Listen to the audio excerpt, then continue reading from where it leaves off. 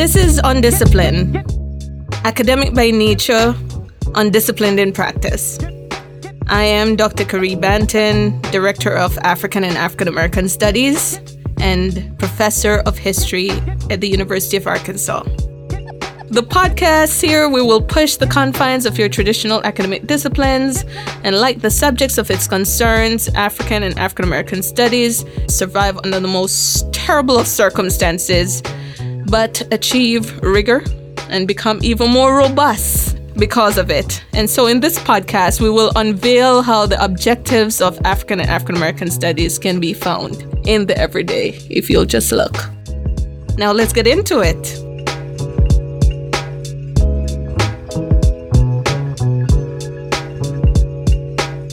Today, our story begins with a story told by Michelle Alexander in her book, The New Jim Crow, Mass Incarceration in the Age of Colorblindness. And she tells the story of a man named Javarius Cotton. Javarius is an American citizen. And if you somehow recalibrated your brain to avoid the white supremacist socialization that would cause you to automatically assume Javarius is black, then let me tell you that, yes, he is indeed black. Javarius is fifth in line in a generation of black men in his family that could not vote.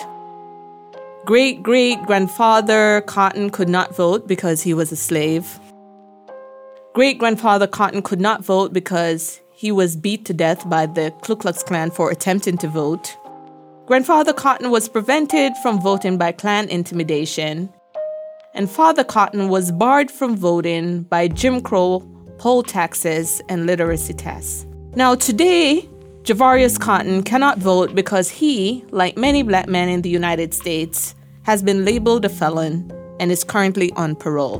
Now, Cotton's story, according to Michelle Alexander, in many ways illustrates, of course, the old adage, the more things change, the more they stay the same. The valiant efforts to abolish slavery and Jim Crow and to achieve greater racial equality have brought about significant changes in the legal framework of American society, but it brought new rules to the game, so to speak. These new rules have been justified by new rhetoric that brings forth the same results. And this dynamic, which legal scholar Reaver Siegel has dubbed preservation through transformation, is a process through which white privilege is maintained, though the rules and rhetoric change. There are those that argue that we are in a colorblind society. The idea that race is no longer a factor in social relations. You will hear that all through up and down the critical race studies discussions. Their support for efforts such as the Civil Rights and Voting Rights Act made it no longer socially acceptable to use race as a justification for discrimination, exclusion, and social contempt. So society stopped using race. That's what they did. And rather than relying on race, we use our criminal justice system to label people of color criminals and then engage in all the practices we supposedly left behind. And once you're labeled a felon, all the old forms of discrimination ensues. Employment discrimination, housing discrimination, denial of educational opportunity, denial of food stamps and other public benefits, and exclusion from jury service, all are suddenly out of your reach as a citizen. As a criminal today, Michelle Alexander argues, you scarcely have more rights and arguably less respect than a black man living in Alabama at the height of Jim Crow. Michelle Alexander sums up in her introduction with this very powerful quote, "We have not ended racial caste in America. We have merely redesigned it." You're listening to Undisciplined.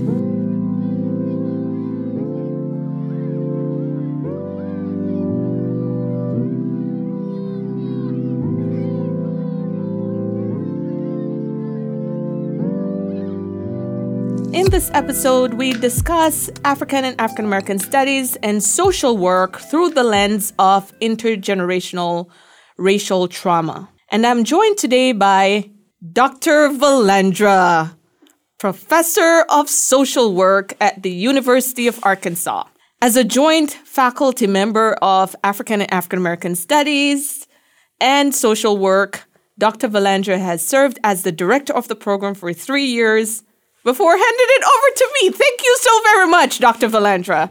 And she's earned a number of degrees in business administration. She had an MBA from the University of Nebraska at Omaha. She is also a child welfare scholar. She earned at the University of Minnesota, where she completed her MSW and PhD in social work with a focus on child abuse, gender-based intimate partner violence, and sex trafficking of women and children of African American heritage. Her scholarship focuses on community engagement and the life experiences of African American families with intergenerational resilience, risk, trauma related to sex trafficking, interpersonal violence, and intersectional racism. She teaches many courses, not just in research methods and advanced practices in social work relating to African American families, experiencing incarceration, like the story of Javarius Cotton that we just mentioned. Dr. Valandra's research agenda emphasizes the strengths and protective factors developed within intergenerational parenting and family networks that mitigate risk and promote resilience and recovery. And her research and practice standpoints include critical race, Black feminists, multi-systems life course, intersectional, Afrocentric social justice frameworks. I would say that is pretty undisciplined. Undisciplined be thy name. In her spare time, I know Dr. Valandra to be an artist and one, who likes to ride her motorcycle on the highway. How are you such a badass? You living the life I want. She loves poker. She's a golfer.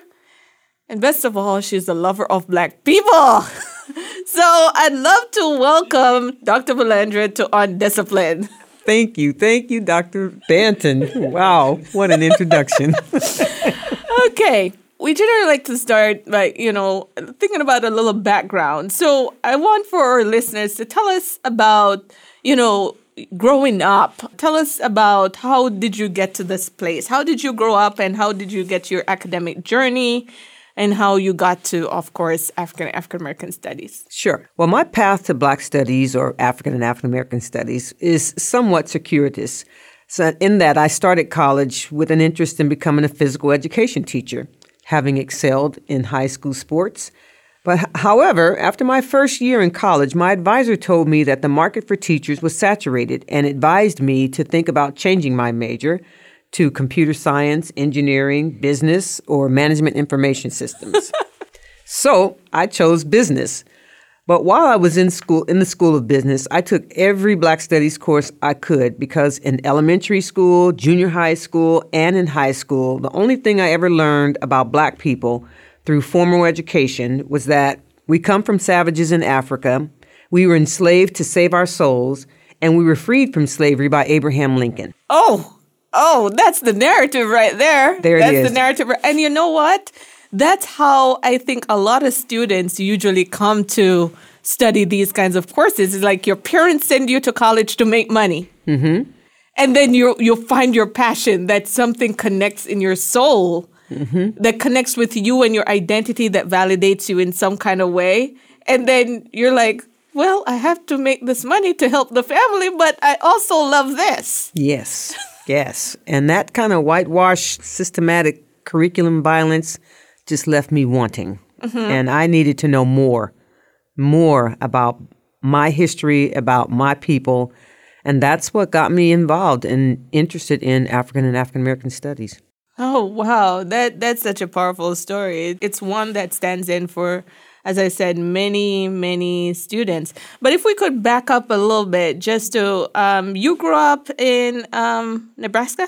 I grew up in Nebraska and El Paso, Texas, and Fort Leonard Wood, Missouri, and Frankfurt, Germany. My stepfather was in the Army, so we traveled every 3 years. And I attended schools across the country and then finished high school in Frankfurt, Germany, my last 2 years.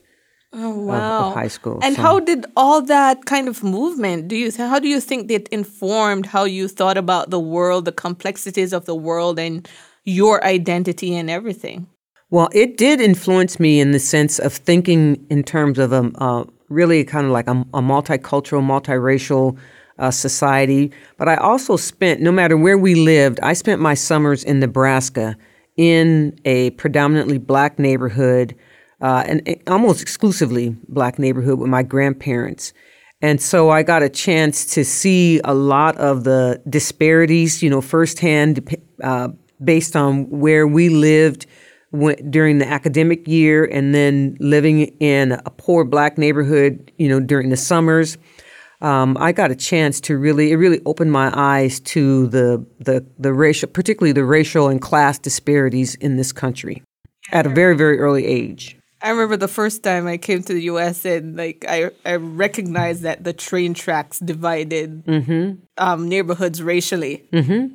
Does the president know this? I was so surprised. How is the geographical landscape divided, and over there looks good and over there looks bad? Yeah, I was a computer science major at the time. I didn't know nothing. And they do the same thing with highways. Yeah, absolutely. Absolutely. I'm sure all of those background experiences folded into all these decisions that you're making. So what was the moment that led you to bringing ASD into, you eventually went into social work? Yes. Right? Mm-hmm. Yes. Because your heart just couldn't take it. Yeah. And so, because no matter how you try to escape it, girl, it's calling me. I cannot escape. And so you make your way to social work, having gotten your bachelor's in business. Yes. You decide. Were your parents upset with you? Yes. My parents, my grandparents, my whole community. They thought, what the heck are you doing? It was really like being in left field. That's what they kept on saying. What did they think of social work? Because they thought history was what? Definitely not a moneymaker. Yeah. Now, my grandparents were okay from the standpoint of thinking of social work in terms of service, because I grew up with, that was one of the values that we grew up with, giving back and service. But coming from business and making money, I was considered the epitome of success. Right. And then you were going to be the bank for the family. Yes. And I was throwing it all away. Right. Yeah, I certainly understand that. You have that pressure, my whole family is dependent on me. There might be a little business. They're expecting me to bring this business acumen to help and run. Exactly. Take all that college learning. Right. And now I want to be a historian. I want to be a social worker. Oh my God. What do y'all make? $40,000 a year? Barely.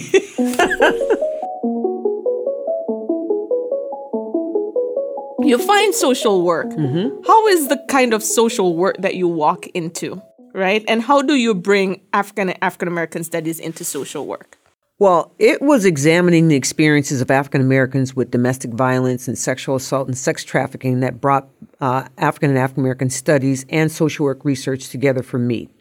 So in examining the links between the history of enslavement and racial oppression and the risks involved when Black people access white-dominant social services and health care delivery systems, and we find that the construct of a victim is primarily this white damsel in distress, and the construct of Black people are hypersexual criminals with high thresholds for pain, it made me realize the need to focus my research using a more interdisciplinary lens to understand and explore the interventions that are culturally grounded and that challenge these racist structural barriers and constructions of Black people that really get in the way of helping Black survivors of sexual assault, domestic violence, and sex trafficking.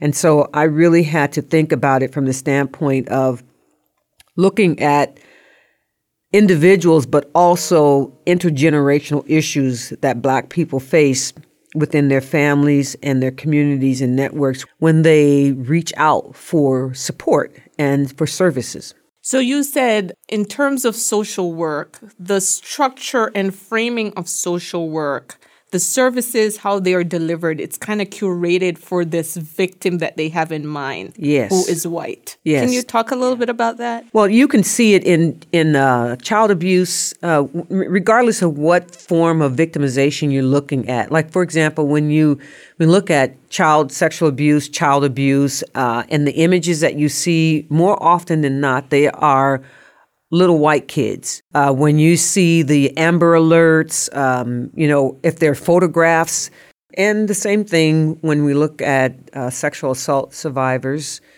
and images in terms of imagery. And I believe that in many ways we can trace this right back to slavery. The framing of white women as damsels in distress, also the framing of black women as wenches, as promiscuous. So it makes it very difficult to see a victim there in your psyche.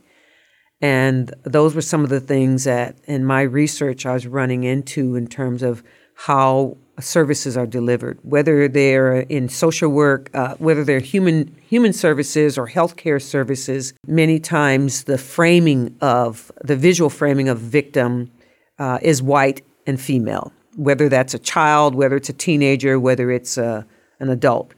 And then the framing of perpetrators that's when you see the stereotypes of black people, hypersexual. Black people enter that narrative. Yes. Yeah. Yes. And the other problem with that is that African-American women, but also African-American men, are oftentimes not seen as victims. African-American boys are victims of sexual assault, domestic violence. African-American men are victims of rape and sexual assault as well, but they are more often framed as perpetrators only. I should say perpetrators only. So many of the cases that we hear about, the stereotypical Jim Crow lynching cases where African Americans are the allegedly the perpetrators of these rapes, right, that led to their lynching. Yes. It's white women who are taking up this narrative, right, of the good white woman wife. Yes. Who is then pounced upon by this deviant African-American man. Exactly. Right? And they know that society will buy into it. It's like, because it's standard, you know. It's very standard. And so you have outlined how this blocks or creates an unequal distribution of service, because if the system is structurally blind to who the victims are, then the services don't get delivered. So this is novel to social work, and for a field, I'm not quite sure what the diversity is in the field. It's not that diverse. Not that diverse. Yeah, how is this work then responded to within the institution and the field of social work? One of the things that I can say is that for me, because this is an area of interest for me, I am thankful that there are some Black scholars who have really push the field of social work to think in terms of Afrocentric approaches to practice, also looking at a common heritage, African diaspora heritage. There are specific scholars within the field of social work, like, for example, Dr. Jerome Chile, who proposed an Afrocentric paradigm and to shift human service and social policy analysis. And then the Common Heritage Framework is a philosophy and practice of framework that was offered by Drs. Edith Freeman and Sadie Logan as a counter-narrative to the traditional pathological construction of Black people and a challenge to the argument of the lack of continuity and common heritage among peoples of African and African descent. So because there are some arguments that, with enslavement, that Black people of the diaspora lost all of their cultural connections to Africa. And these were social workers. These are Black social workers who brought forth these frameworks and these paradigms. And in the area of domestic violence, particularly, I draw up on the work of Dr. Tricia Bent-Gutley, and understanding trauma and interpersonal violence in Black families through a community-based lens, through a faith-based lens, and clearly the work of feminists, Black feminists like Patricia Hill Collins. That's part of the reason why I draw up on their scholarship. Cheryl Waits, Dr. Cheryl Waits is a scholar she was at the University of Michigan, who looked at extended family and intergenerational family dynamics, and she paired Afrocentric and intergenerational to help the field of social work understand that, for example, that with Black families, something just like caregiving is not just done by the parent, mom and dad. The mom and dad. So I stand on the shoulder of these giants, and I utilize their frameworks, their paradigms to help me in pushing the envelope to help people think about when we're looking at domestic violence and sexual assault and how it impacts the lives of Black people, that we really need to be looking through a broader lens than this Eurocentric, whitewashed... White picket fence. Yes, white picket fence framework. Yes, right. Exactly. Yeah. And then also one of my mentors, Dr. Priscilla Gibson, she's done extensive work in looking at African-American grandmothers as caregivers and has really shaped the field of child welfare with her scholarship. These are the prominent giants that I embrace as I move forward with my work. What kinds of challenges does social work come with as a field? I think when we're looking at theoretical and practice paradigms and frameworks that shape how we practice, there are going to always be challenges and limitations. None are perfect under all circumstances across all populations and issues. But when it comes to looking at Afrocentric frameworks, the ones that I've identified, I think the additional challenge in the field of social work is that the field of social work is built upon and saturated with Eurocentric paradigms and frameworks and models that are claimed as universal and applicable to everyone under all circumstances. And this kind of arrogant mythology and white dominant approach to education and practice is what makes it very difficult for someone to embrace a different worldview, a different ideological stance, or a different approach. Kind of inertia. Yes, yes, to service delivery, policy design. I think that's the biggest challenge. I can certainly identify, because over time, it's like you reach a consensus. Mm-hmm. People build on that. The historiography builds on each other. It's reinforced. It's perpetuated. From our, from my own discipline of history, we think about the Dunning School of history, the Lost Cause story, and how he had trained all of these historians. And now you have like Hillary Clinton repeating that story, right? Because it's become consensus now. It's become consensus history. And I imagine, as you were saying, it has settled down into history. And so to challenge it, again, this is why we see so much hysteria around critical race theory. Exactly. Right? Mm-hmm. Because you have excluded these voices for so very long. And so now that they are emerging, it's like, you are trying to rewrite history. Why are you trying to do that? Now, let's switch gear for a minute here. Can you tell us, how does the Black community talk about experiences of tragic racial violence? The Black community certainly has more encounter with tragic racial violence. How does the community talk about tragic racial violence?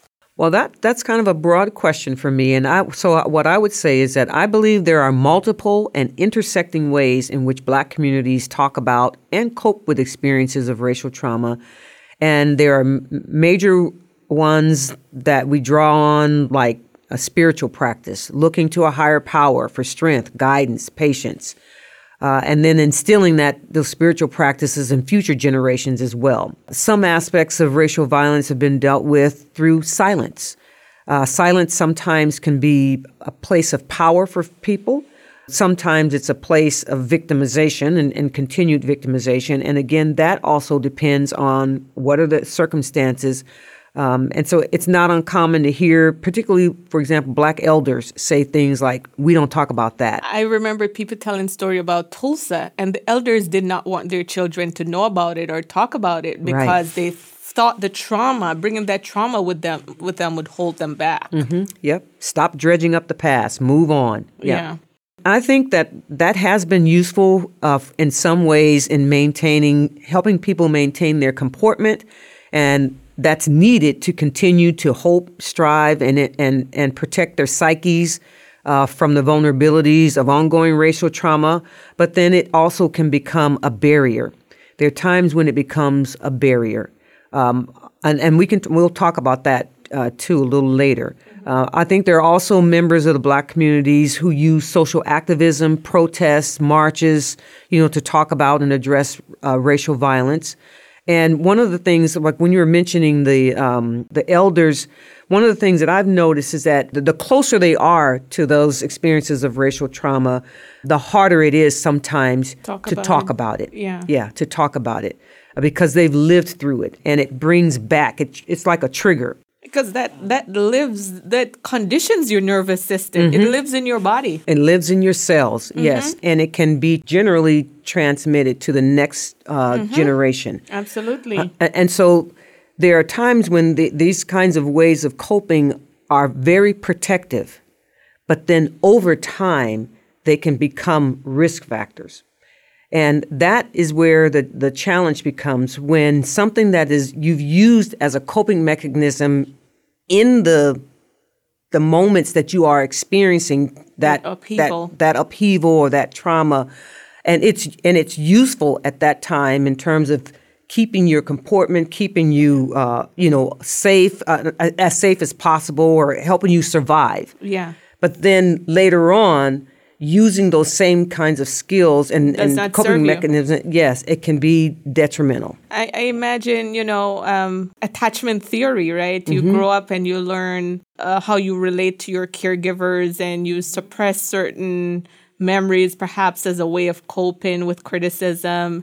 And you take that kind of toxic relation to your other relationship, but that was not the proper way to relate. Right. And then it explodes because it's of no more use to you in your adult age. And particularly when there's no intervention, when there's nothing intervening, and that's what makes it, and that's what helps it continue. But there are ways in which you can intervene and interrupt and disrupt that process.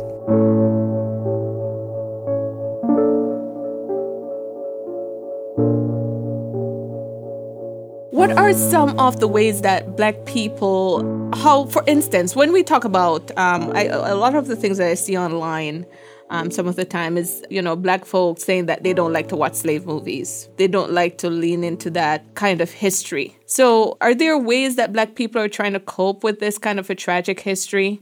I think that it's very understandable that some Black people want to kind of distance themselves from the tragic history of enslavement, Jim Crow, Black codes, and other forms of structural, economic, and social, cultural, educational victimization. In fact, who the hell wouldn't want to? If they had an opportunity to do otherwise. I want people to read it, Dr. V. So here's the deal.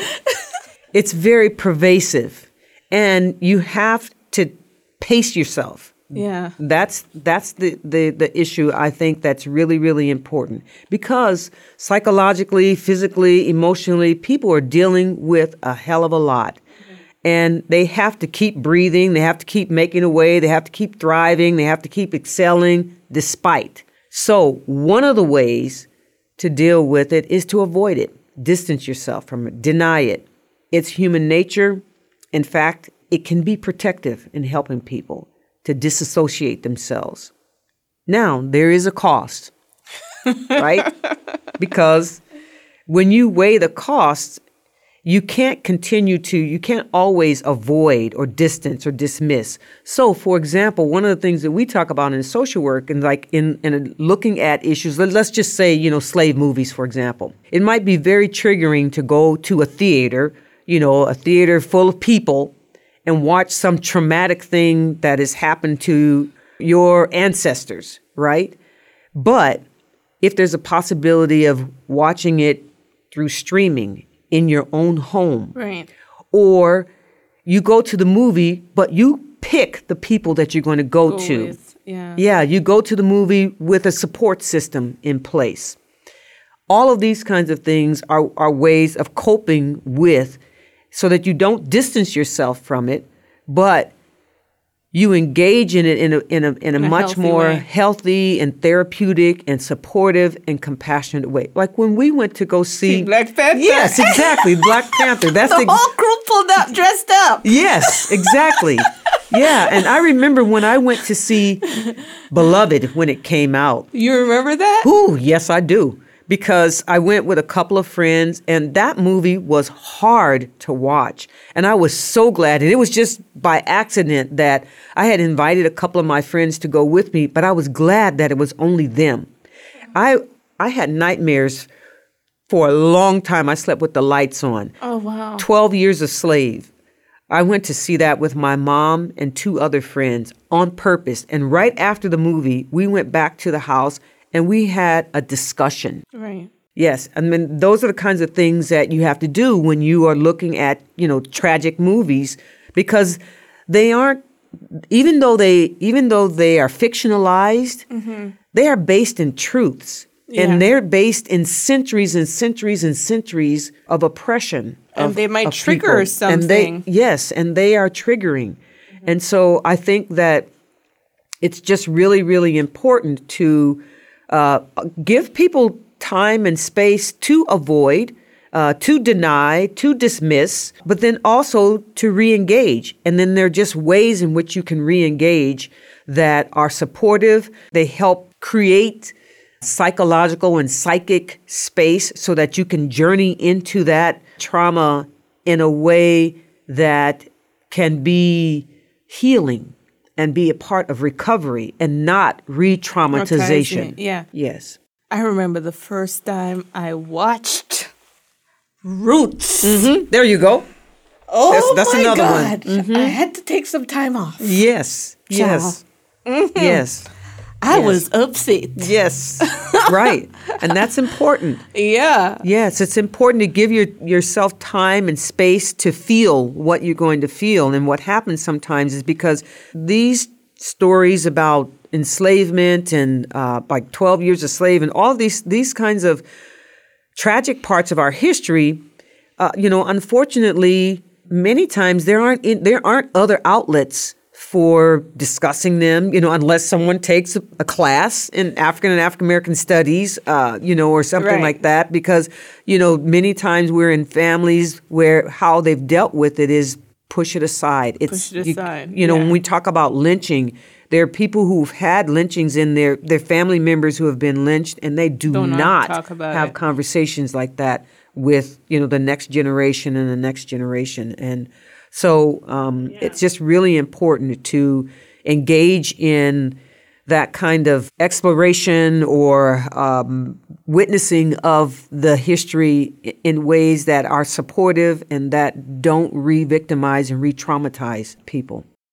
You study intergenerational trauma, which is just so very fascinating to me because, African Americans are known to add a lot of benefits to this country. And the way that African American families go about living their lives, that is so unlike the white American paradigm, is so fascinating to me. It's the same thing. Having grown up in Jamaica, a family means an extended family. You're talking about your grandma, your uncles, and your aunties. It's not just your immediate to, whoever is in your household, your kids and yourself. That's the family. No, your intergenerational relations are very important to you, how you go back and how you go forward. So you studied that kind of intergenerational trauma. Can you tell us what is that and what led you to such a study, and how did you go about studying it in an undisciplined way, and what you have found? Well, I do study intergenerational trauma, but I also study intergenerational resilience. And in a nutshell, it's understanding ways by which individuals and families transmit values, attitudes, beliefs, ethics, coping mechanisms, the way they live from one generation to the next generation, and assessing the protective features or assets and the risk features or limitations in what gets transmitted. And I started studying intergenerational trauma and resilience within my own intergenerational family or extended family system. And first, just listening to my grandparents talking about their lives living in Arkansas. And they were both born in 1919, one in Marianna, Arkansas, one in Wheatley, Arkansas. And then they migrated to Omaha in 1944. when my mother was 4 years old. So listening to the ways in which they coped with racism, how they attempted to protect themselves and their children, the things that they told their children, and how to survive and thrive despite, racist, the spirituality, the work ethic that they passed on to the next, generation.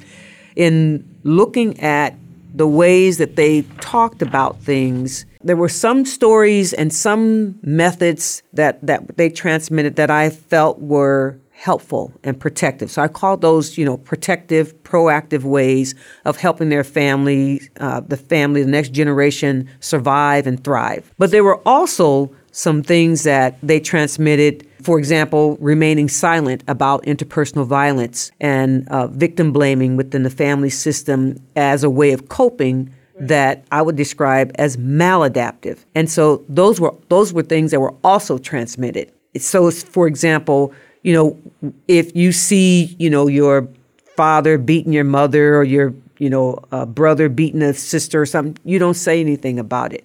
Yeah. You pray to God. In fact, just pray to God and encourage God, and pray to God and that'll help. Well, no, that didn't work so well. Right. So those were some of the things that I was so they use spirituality to mask some of the intergenerational maladaptive strategies. Yes, and that got passed on generation to generation to generation. And I'm telling you that it's also one of the things that led me into looking at domestic violence, sexual assault. What you're willing to put up with from a man. That's right. Girl, he'll change. Yeah, exactly. Yeah, or what did you do wrong? Yeah. Right? What did you do wrong that resulted in, him to hit you. Hit you again. Mm-hmm. No, that just was not working. So those are the maladaptive things that can be transmitted as well, generationally. Yeah. Another one that I think that is also and this one is tricky because it is when you look at the larger system, the larger system of white supremacy and racism, and particularly the way Black men are victims. What also gets transmitted and got transmitted in my family is that you have to protect Black men at all costs. Don't call the police. That's right. And that means even if it means sacrificing the victim, sacrificing a child, sacrificing the woman, sacrificing a child who has been physically or sexually abused by a Black man, you have to do that because of racism. And we get socialized generationally to do that. And it is problematic. Absolutely. It is very, very problematic. Black power is for Black men. Yeah. Right? That's right. Exactly. Black power is for Black men. And then you get called a race traitor. There's an expectation. You're running behind these white feminists, betraying the Black man. Yes. Yeah. And all of that impacts the research that I do when I look at African Americans and domestic violence and sexual assault. Right. That's that intergenerational message that gets. And you see it happening over and over and over. And we have to do something about that. We have to find ways of supporting Black men, but also holding them accountable. All of this is very fascinating. My own introduction and understanding of that concept of intergenerational trauma is through Dr. Joy DeGruy and her research that developed into the theory of post-traumatic slave syndrome, where she published this finding that explains the adaptive survival behaviors in African-American communities, and I would say throughout the diaspora as well, where it is this condition that exists as a consequence of multi-generational oppression of Africans and their descendants as a result of chattel slavery. And a form of that slavery which was predicated on the belief that Black people were inherently and genetically inferior to white people. How do you not pass that on systematically throughout the generation? And this was then followed by institutional racism, which is buttressed by this ideology and which continues to perpetuate that injury. And so she developed this MAP, M-A-P, which is multi-generational trauma together with continued oppression. The A is absence of opportunity to heal or access the benefits available in society. And this leads to P, which is post-traumatic slave syndrome. syndrome. And under such circumstances, there are some of these predictable patterns of behavior that tend to occur. What does your research tell you about this kind of generational trauma indicators? Well, my research tells me that while it is true that enslavement and continued racial oppression of Black people has resulted in multigenerational trauma, but it has also resulted in multigenerational resilience. While it has resulted in vacant esteem and maladaptive coping mechanisms and learned helplessness, it has also resulted in individual and collective resistance, kinship care, informal networks of economy, social networks that are supportive, that support the capacity to recover, to reclaim, to rename our own realities and identities. And I think one of the challenges that in Dr. Joy DeGruy's work, and she said, in the absence of opportunity to heal or access the benefits available in the society. And while that is true, we also know that Black people are very, very adaptive in terms of pooling their resources, supporting one another. So it is not all black and white that we all only internalize racism. You can, and because resilience and trauma can coexist. And oftentimes we think about resilience as something that comes after trauma, but it coexists. And so if we think about framing resilience as the capacity to recover after trauma, you think of only the traumatic experiences that people have, but actually both simultaneously exist. So an example of that I was talking about in living with my grandparents during the summer, there were things, I lived in a Black neighborhood, and so that meant that my relationship and the way I witnessed the police coming up into our communities in a very violent way, more often than not. But I also learned how to deal with that. I also learned healthy ways of dealing with that. So I talked about earlier being in elementary school and not learning a damn thing about the history of Black people in school, nothing to be proud of. But I had people surrounding me who told me about Black people, who told me about our history. At the same time, I went to Black churches. I saw Black lawyers and teachers in the neighborhoods that my grandparents lived in during the summer. So I had these, to use one of the tenets of critical race theory, I had tons of counter narratives. Counter narratives in my lived experiences. They don't buffer you completely. And so I still have a lot of things that I have to unlearn, internalized racism that I have to continually unlearn. But there were always buffers and there were always counter narratives such that it is just important to really continue to think in terms of intergenerational trauma and resilience. And I think it's also one of the things we do in social work, because no matter how devastating or how problematic a situation might look, we always ask the question, in the midst of this chaos, what is working? What are the strengths? What can we pull on? What can we draw on to help us in addressing some of those things like learned helplessness, that vacant esteem? That's what my research has taught me. And it's also one of the reasons why we use a multicultural life course lens, because some of the issues that Joy DeGruy is talking about, they are systemic issues. And in social work, when we use an MSLC perspective, sometimes the intervention will be in the environment, changing the environment, not necessarily focusing exclusively on changing the person, changing the environment. So if you are intervening at an environmental level and addressing systemic racism, if you are advocating for social justice, you can change the environment so that the next generation of people are not growing up with that vacant esteem, with internalized racism, with believing that they have no value, that they're 3/5 of a human being, all of those things. And so, and I think that that's one of the things that in distinguishing some of the social work practices from, like, for example, psychology. Psychology oftentimes will focus exclusively on the individual. Right. Change the individual, change the individual, change the individual. Yeah. But sometimes we need to change the environment. And some of the paranoia that we walk around with, it's legitimate. There's a reason why we do, and it's healthy.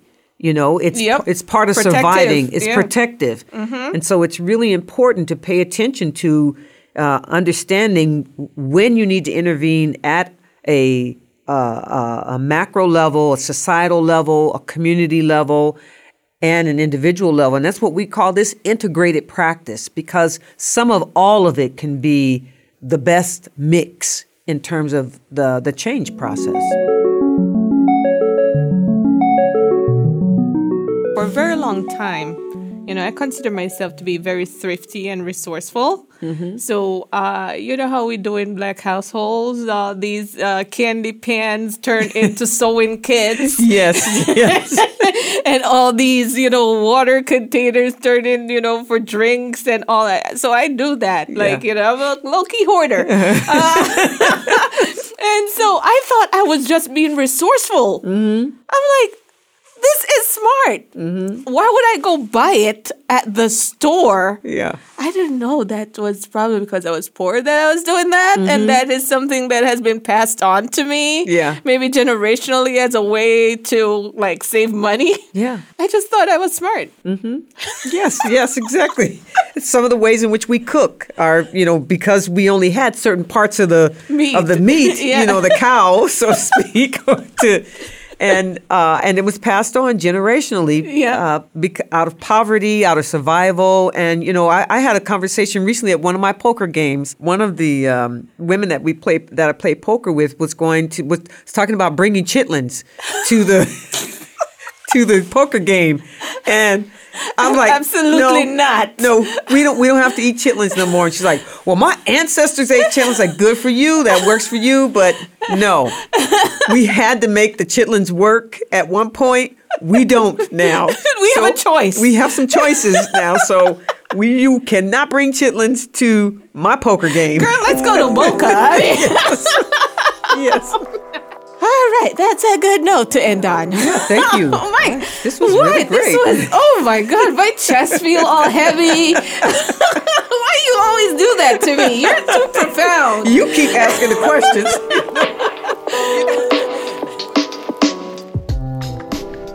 Undisciplined is hosted by me, Carrie Banton. We're produced by Matthew Moore at KUAF.